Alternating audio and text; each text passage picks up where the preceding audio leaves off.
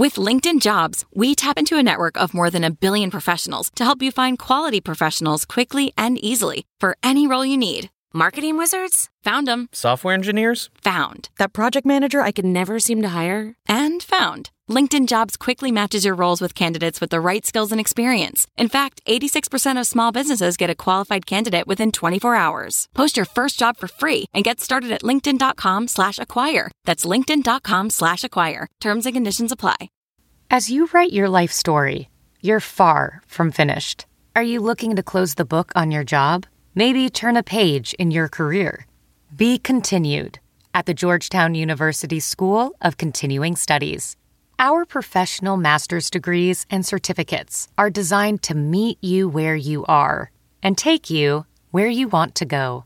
At Georgetown SCS, the learning never stops, and neither do you. Write your next chapter. Be continued at scs.georgetown.edu/podcast. Did you know Business Insider has a new podcast? It's called Household Name, and it's all about brands you know and stories you don't. Like how Donald Trump saved stuffed crust pizza, or how Blockbuster survived in Alaska, or the real story behind Trader Joe's $2 Chuck. Subscribe to Household Name for free on Apple Podcasts or your favorite app. For Caroline Hirsch, this is success.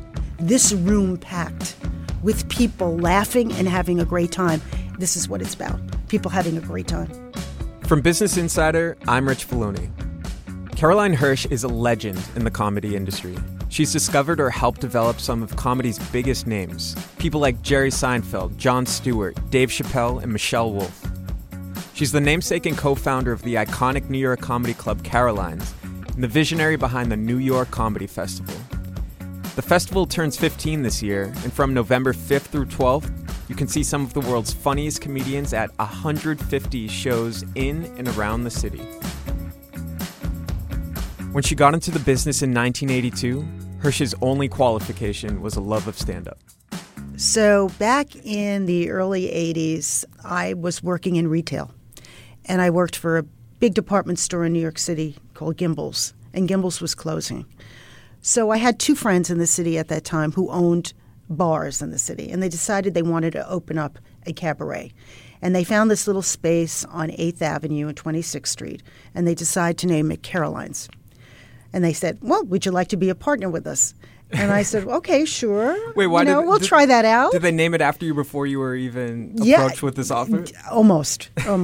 And I guess, Caroline said that, now it's a pretty popular name with around, but then it really wasn't. So it was fun. It was fun to be part of something to build early on. And did I know anything about it, about running a cabaret? No, but learned very quickly. I did know about the comedy business from growing up, and I always was a fan of The Tonight Show. So why did they approach you because you were just a fan of comedy, or like they were friends? They're personal friends. Okay, so and they knew I wasn't working. They said, "Oh, why don't you come and do this with us? It'll be fun." So it was. What were you bringing to the table? It was just like, oh, we're all. I brought a little bit of money. That always helps. Yeah, exactly. That helps, and just that I would be part of it with them, and we wanted to work together. They were really good operators.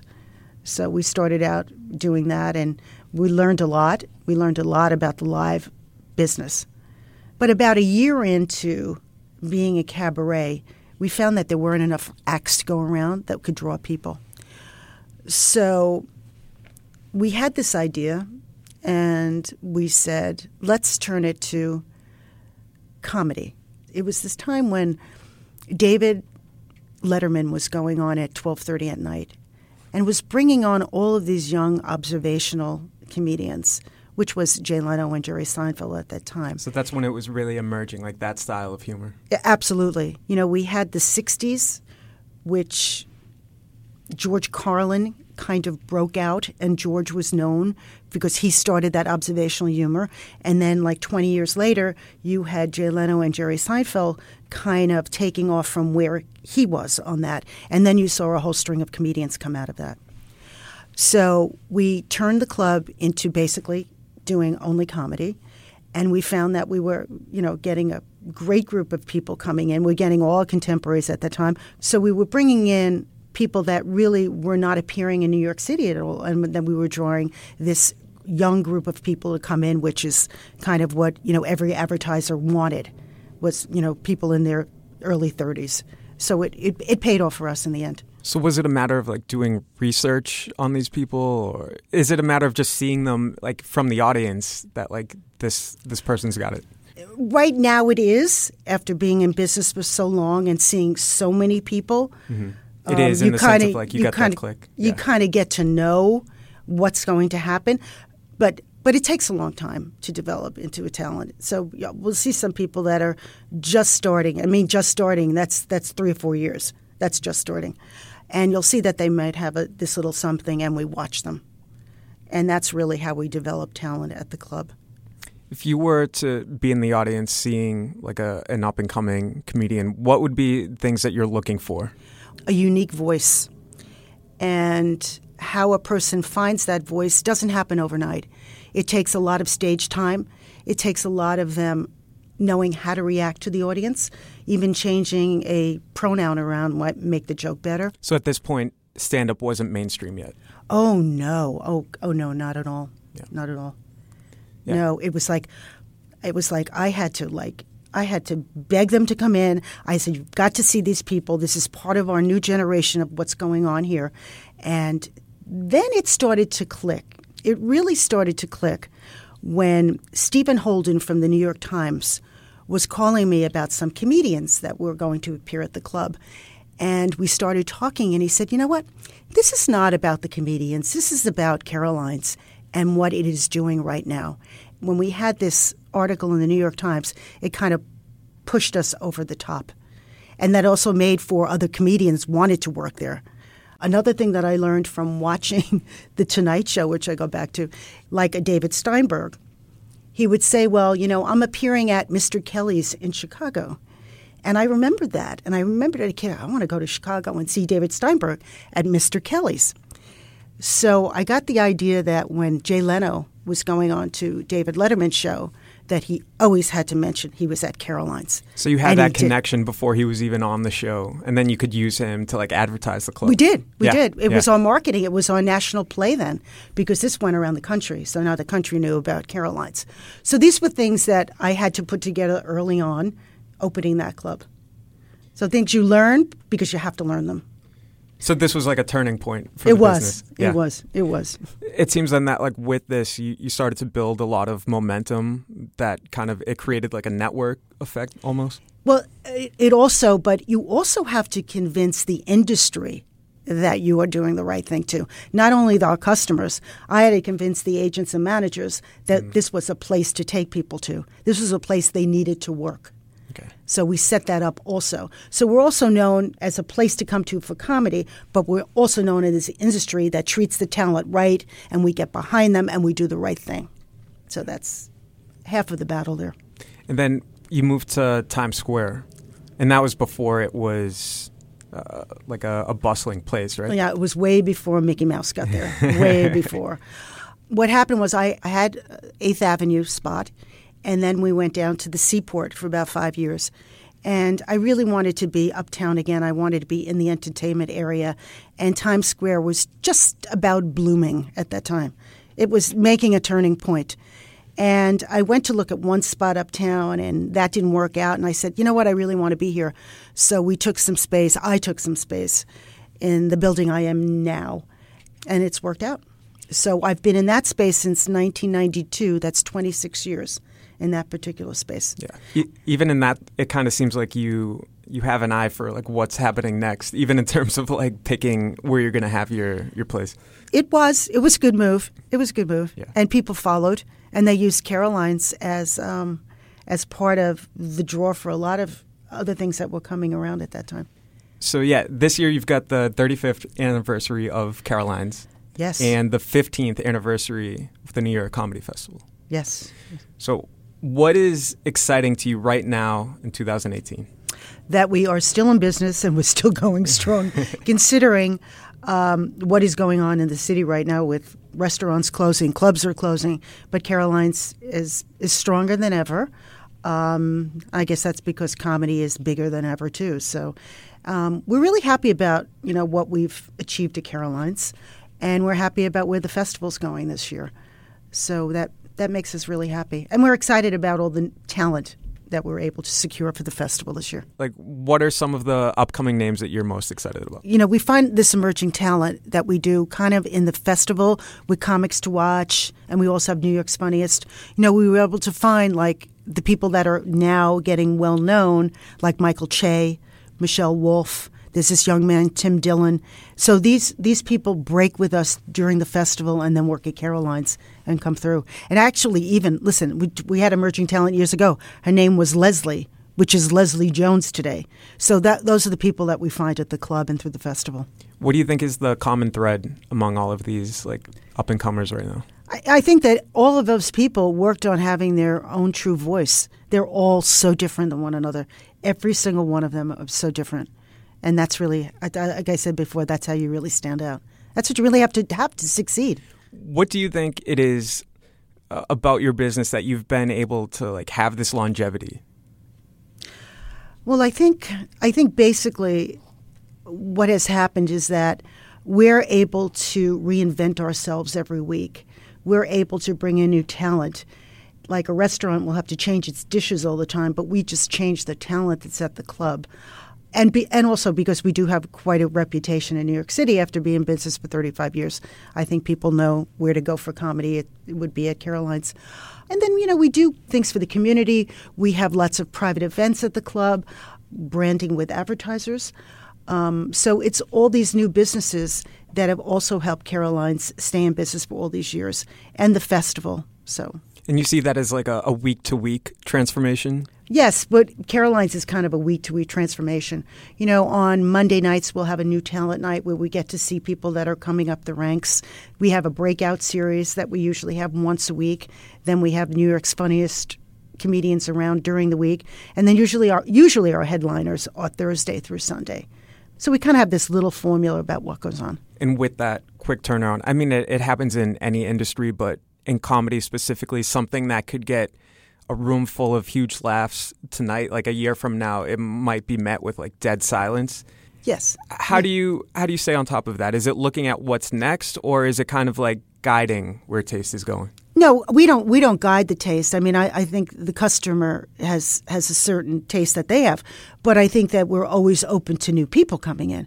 So, you know, starting out with Jay Leno, Jerry Seinfeld, Bill Maher, Gary Shandling, and then finding the next, you know, Jon Stewart, and that whole group that came up from there. So we're constantly doing that. The Dave Chappelle started on my stage. He was 19 years old. He was a little showcase act that we had at the club, and he evolved. Chris Rock was also another one, and he evolved. So we're constantly, it's, you know, every 10 years there's a new group that comes through at the club. What would you say the current climate for comedy is right now? What's the current taste? So technology over the years has been responsible for what happens in the entertainment business. So when HBO went on the air, HBO was really helped us increase our business also, because when somebody had a great special on HBO, people wanted to come out to see it. Case in point, Stephen Wright. And when Stephen had his great HBO special, people came out to see him. So with today, what we have is not only the stand-up specials, but we also have these YouTube stars that are around. So we kind of trace that also. We try to cover everything that a little something for everyone. It may not be my general taste, but it's what people want. So we give people what they want. That seems difficult in the sense that you have to figure out what other people would find funny, even if you don't personally. Yeah, well, that's the job of a producer. You may not always feel that it's right for you, but you know it works for other people. So it's part of what we do. In terms of like when HBO started having all of these comedy specials, was that almost like instead of, I guess, cannibalizing the industry, it was almost like if you bought a band's album, seeing them at Caroline's would be like seeing a concert or something? Absolutely. I always use that analogy because people used to say to me, well, we can see so much of it on TV or streaming now. I go, but that's the thing. You want to come out and see them in person. It's like going to the concert for the band's new album. It's exactly the same thing. And that still exists today, even with like Netflix and YouTube and things like that? Absolutely.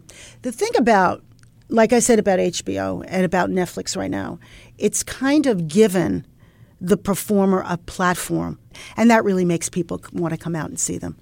We had a young lady at the club in the beginning of, like last summer I met Yvonne Oji. Yvonne's on Insecure.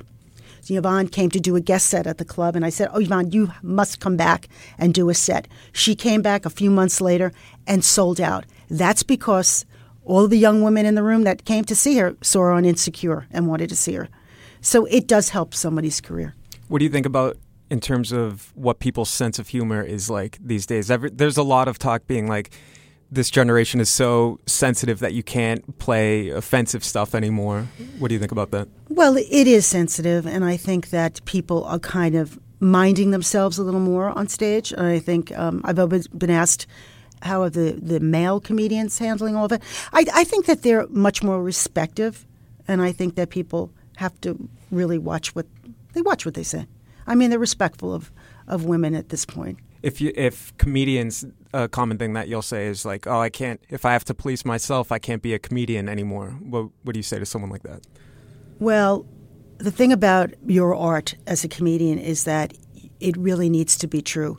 I mean, that's why you will see sometimes comedians crossing the line in not a good way, because they just think it's pushing. It's always pushing that idea that they have. And the worst thing that really can happen to a comedian is when they kind of get a TV show and then the producers try to change what they are. And that's a bad thing. Looking at Me Too specifically and that whole movement and how it affected people like Louis C.K., for example, how has that affected your role in the industry, like as you see new talent and what your club is going to be aligned with? Well, we're kind of we're very respectful about the art, but we would not tolerate something that was not right at this point. We just wouldn't do it. Yeah, that person wouldn't be working there. Yeah. And had that been, I mean, in like such a male-dominated industry, was that something that you had to deal with through the years? You know, I don't think I ever really realized that it was so male-dominated. I just, like everything else, was male-dominated at that time. So, you know, I never put any thought to it. But there happened to be, you know, two other women at that time that were running clubs. Back in the early days. In the early days. You had Mitzi Shore that ran the Comedy Store. And Bud Friedman's wife in New York was running the Improv.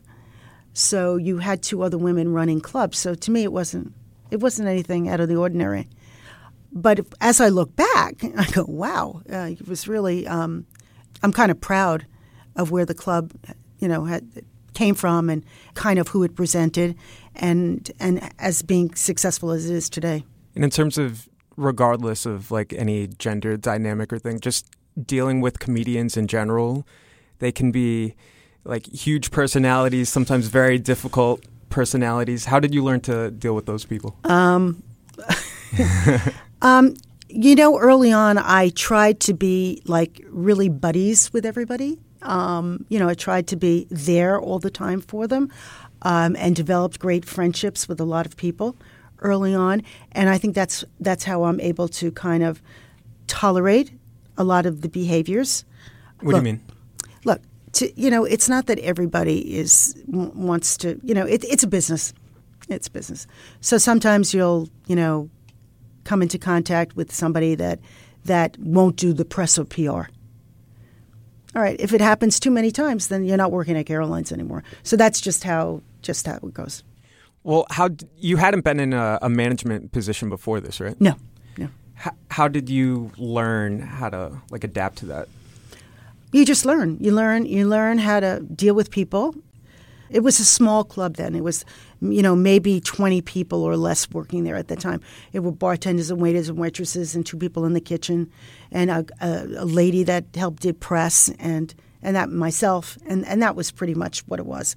And I would sit there in a small office and pay every bill. I knew where all the money was going. I was able to keep, you know, where the food costs were going, where the liquor costs were going, and knowing all of that, where the advertising costs were going. So I knew every line about what we were doing.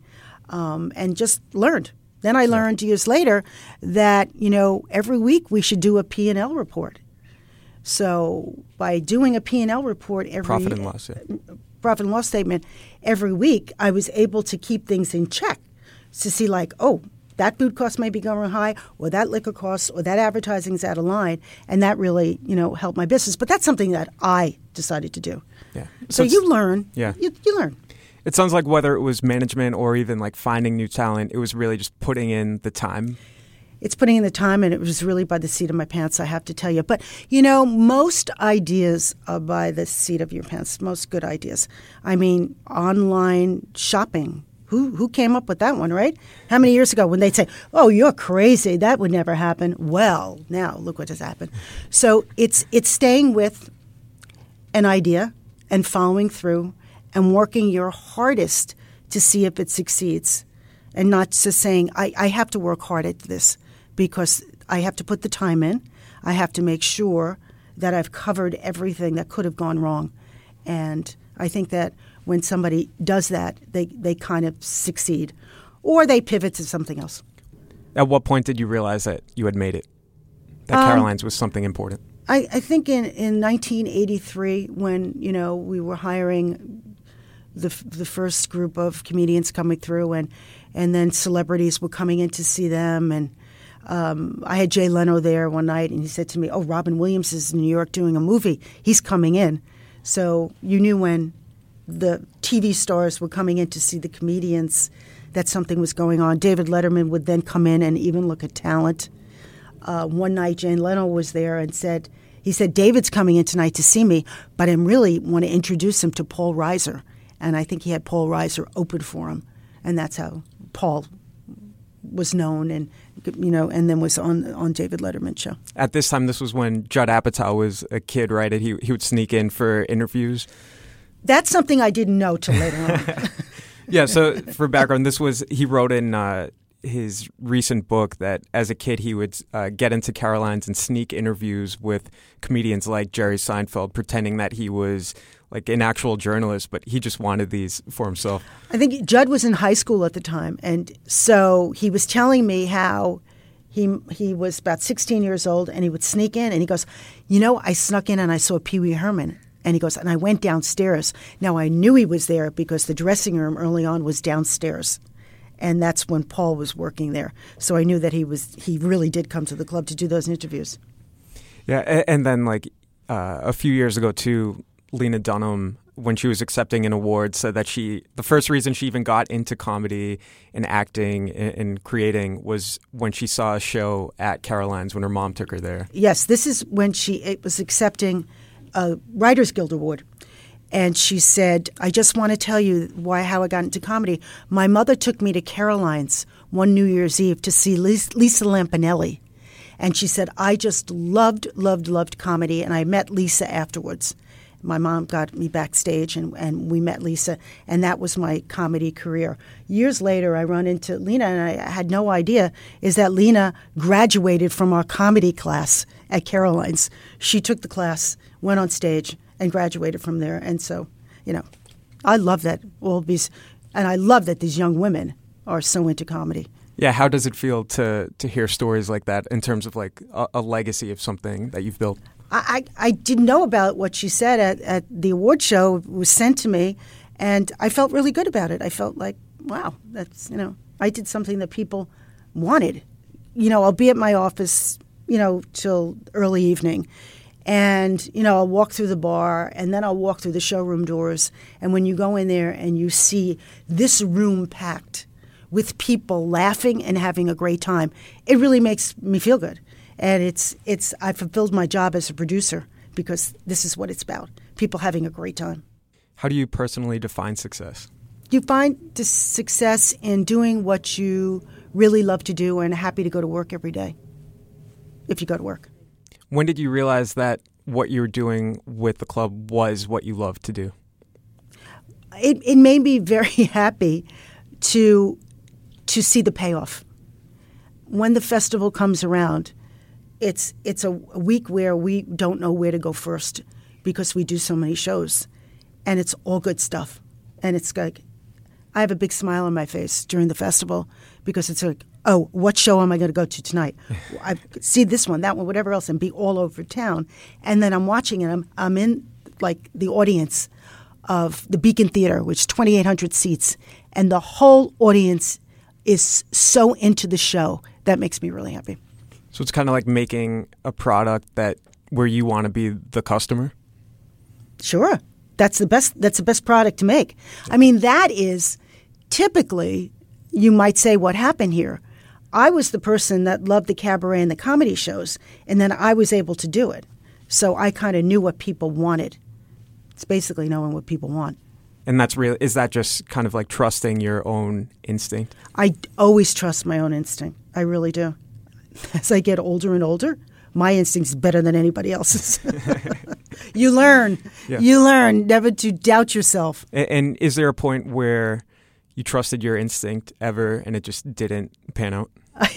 I had a comedy-themed restaurant upstairs from Caroline's once, which was actually, it was a great real estate deal for me. It worked out to be.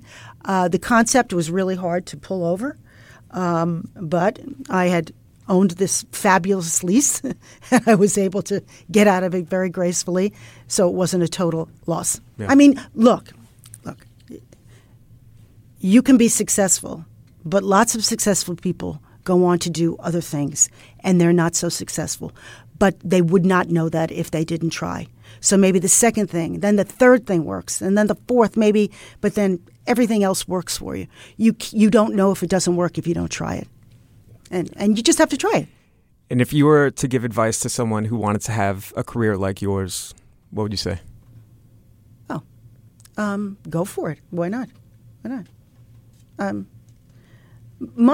My career is much easier than being on the stage. Being on the stage is hard. Being on stage takes a real talent. But to really be on stage, comedy is probably the hardest art form you will ever find. I mean, it's much easier to be a serious actor than to be a comedic actor, even that part of it. But comedy is one of the toughest things to get under your belt. How come? Because you have to come up with this logic that's different than anybody else's and spin it around and make everybody in the audience wonder what's going to come out of your mouth next. And the other part of it is taking that community in the audience and having them relate to all the same stuff. That's what makes us laugh, because we go, oh, that happened to me too. And that's why we laugh. So it's a hard thing to do. That's not easy. Well, you've had to have some of those skills in terms of finding what works. Yeah, like the same thing. You find what works. You have your challenges. Things don't work. You change it around. I mean, that's why it takes many years for a stand-up to be successful on stage. And by successful, I mean having a good act that they have. You know, not financially, but just some sound material that they can go out with. What is next for you, even beyond this festival? Beyond the festival, well, you know, we have there are other projects that I've gone into, producing films and documentaries, and busy doing that at this point, and then also developing my business even more. So we have this brand extension of Caroline's where people come to us now to say, how can we get to know your audience? And that's another part of our business right now, which we're expanding. So, you know, whether it's podcasts, whether it's, you know, video on demand, over-the-top kind of internet projects, they come to us for this. So that's kind of an extension of my brand. So we're constantly growing. I mean, years ago, I grew through the A&E show. I kind of backed off a little with TV production, but I'm getting right back into that. We're doing more and more of that. So it's all fun. Yeah. It's all good. It's taking what we know and just spinning it around and doing it in another way. And are you hopeful for the state of the industry? Like, what would you say to a comedian being like, comedy is dead, stand-up is dead? Oh, no, my goodness, it's not dead. My God, I've never seen so many emerging comedians as today. And I get asked by a number of, you know, students in college that they want to come and intern because they want to work around the club because it's fun. I mean, the first day one of the interns was working there, and Neil Patrick Harris is doing this branded social media commercial for Jiffy Peanut Butter, and he was like, oh, my God, I can't believe he was here. It's like, but there's always something going on at the club. And like I said, women, oh, my goodness. I've had only women assistants in the last maybe 10 years in my office, and they come out of college and want to be in the comedy business. And I said to one of the young ladies one day who was working with me, I said, why did you ever want to do this? She said, well, I used to watch Jon Stewart on Comedy Central, and I always wanted to be, to do what he wanted to do, and I wanted to be maybe a producer or writer on the show. So it's like Lena Dunham, it's opened up this whole other industry, and I'm totally flattered that there's a bunch of young women that want to be involved in it. Well, thank you so much, Caroline. Thank you. Thanks for listening to This is Success from Business Insider. We have one more inside scoop about Caroline Hirsch coming up. But first, our show is produced by Anna Mazarakis and Sarah Wyman. Dan Bobkoff is our executive producer, and I'm Rich Filoni. Help our show grow by taking a second to give us a rating in the podcast app. Who'd you like to see on the show next? Let us know in a review. It helps new people find the series, which lets us keep making great episodes for you. Before you go, we asked Hirsch to tell us a fun fact about herself, something most people probably don't know. I'm an avid golfer. Weren't you in Golf Magazine or something? I was. Yeah. I was. That was really cool. Yeah. Wait, when did you get into golf? Many, many years ago. Yeah. Many years ago. Did you grow up playing it? No, not at all. But I kind of thought this is an interesting game. Yeah. It's all about you on the golf course and nobody else. There's nobody returning the ball to you. It's the only sport where you are in control of hitting the ball. Yeah. And nobody's throwing it to you or whatever. We'll be back next week with Allie Webb, founder of the popular blowout salon Dry Bar. When her business grew, she had to bring in a new CEO. And finding one wasn't easy. And I remember seeing him from across the room, and I was like, no way. We need someone cool. This guy isn't cool. This is Success is a production of Insider Audio. Let's jump into Peppa's world of play. Look for spring flowers, hunt for muddy puddles, and bravely explore exciting places with Peppa playsets. Peppa Pig, inspiring kid confidence.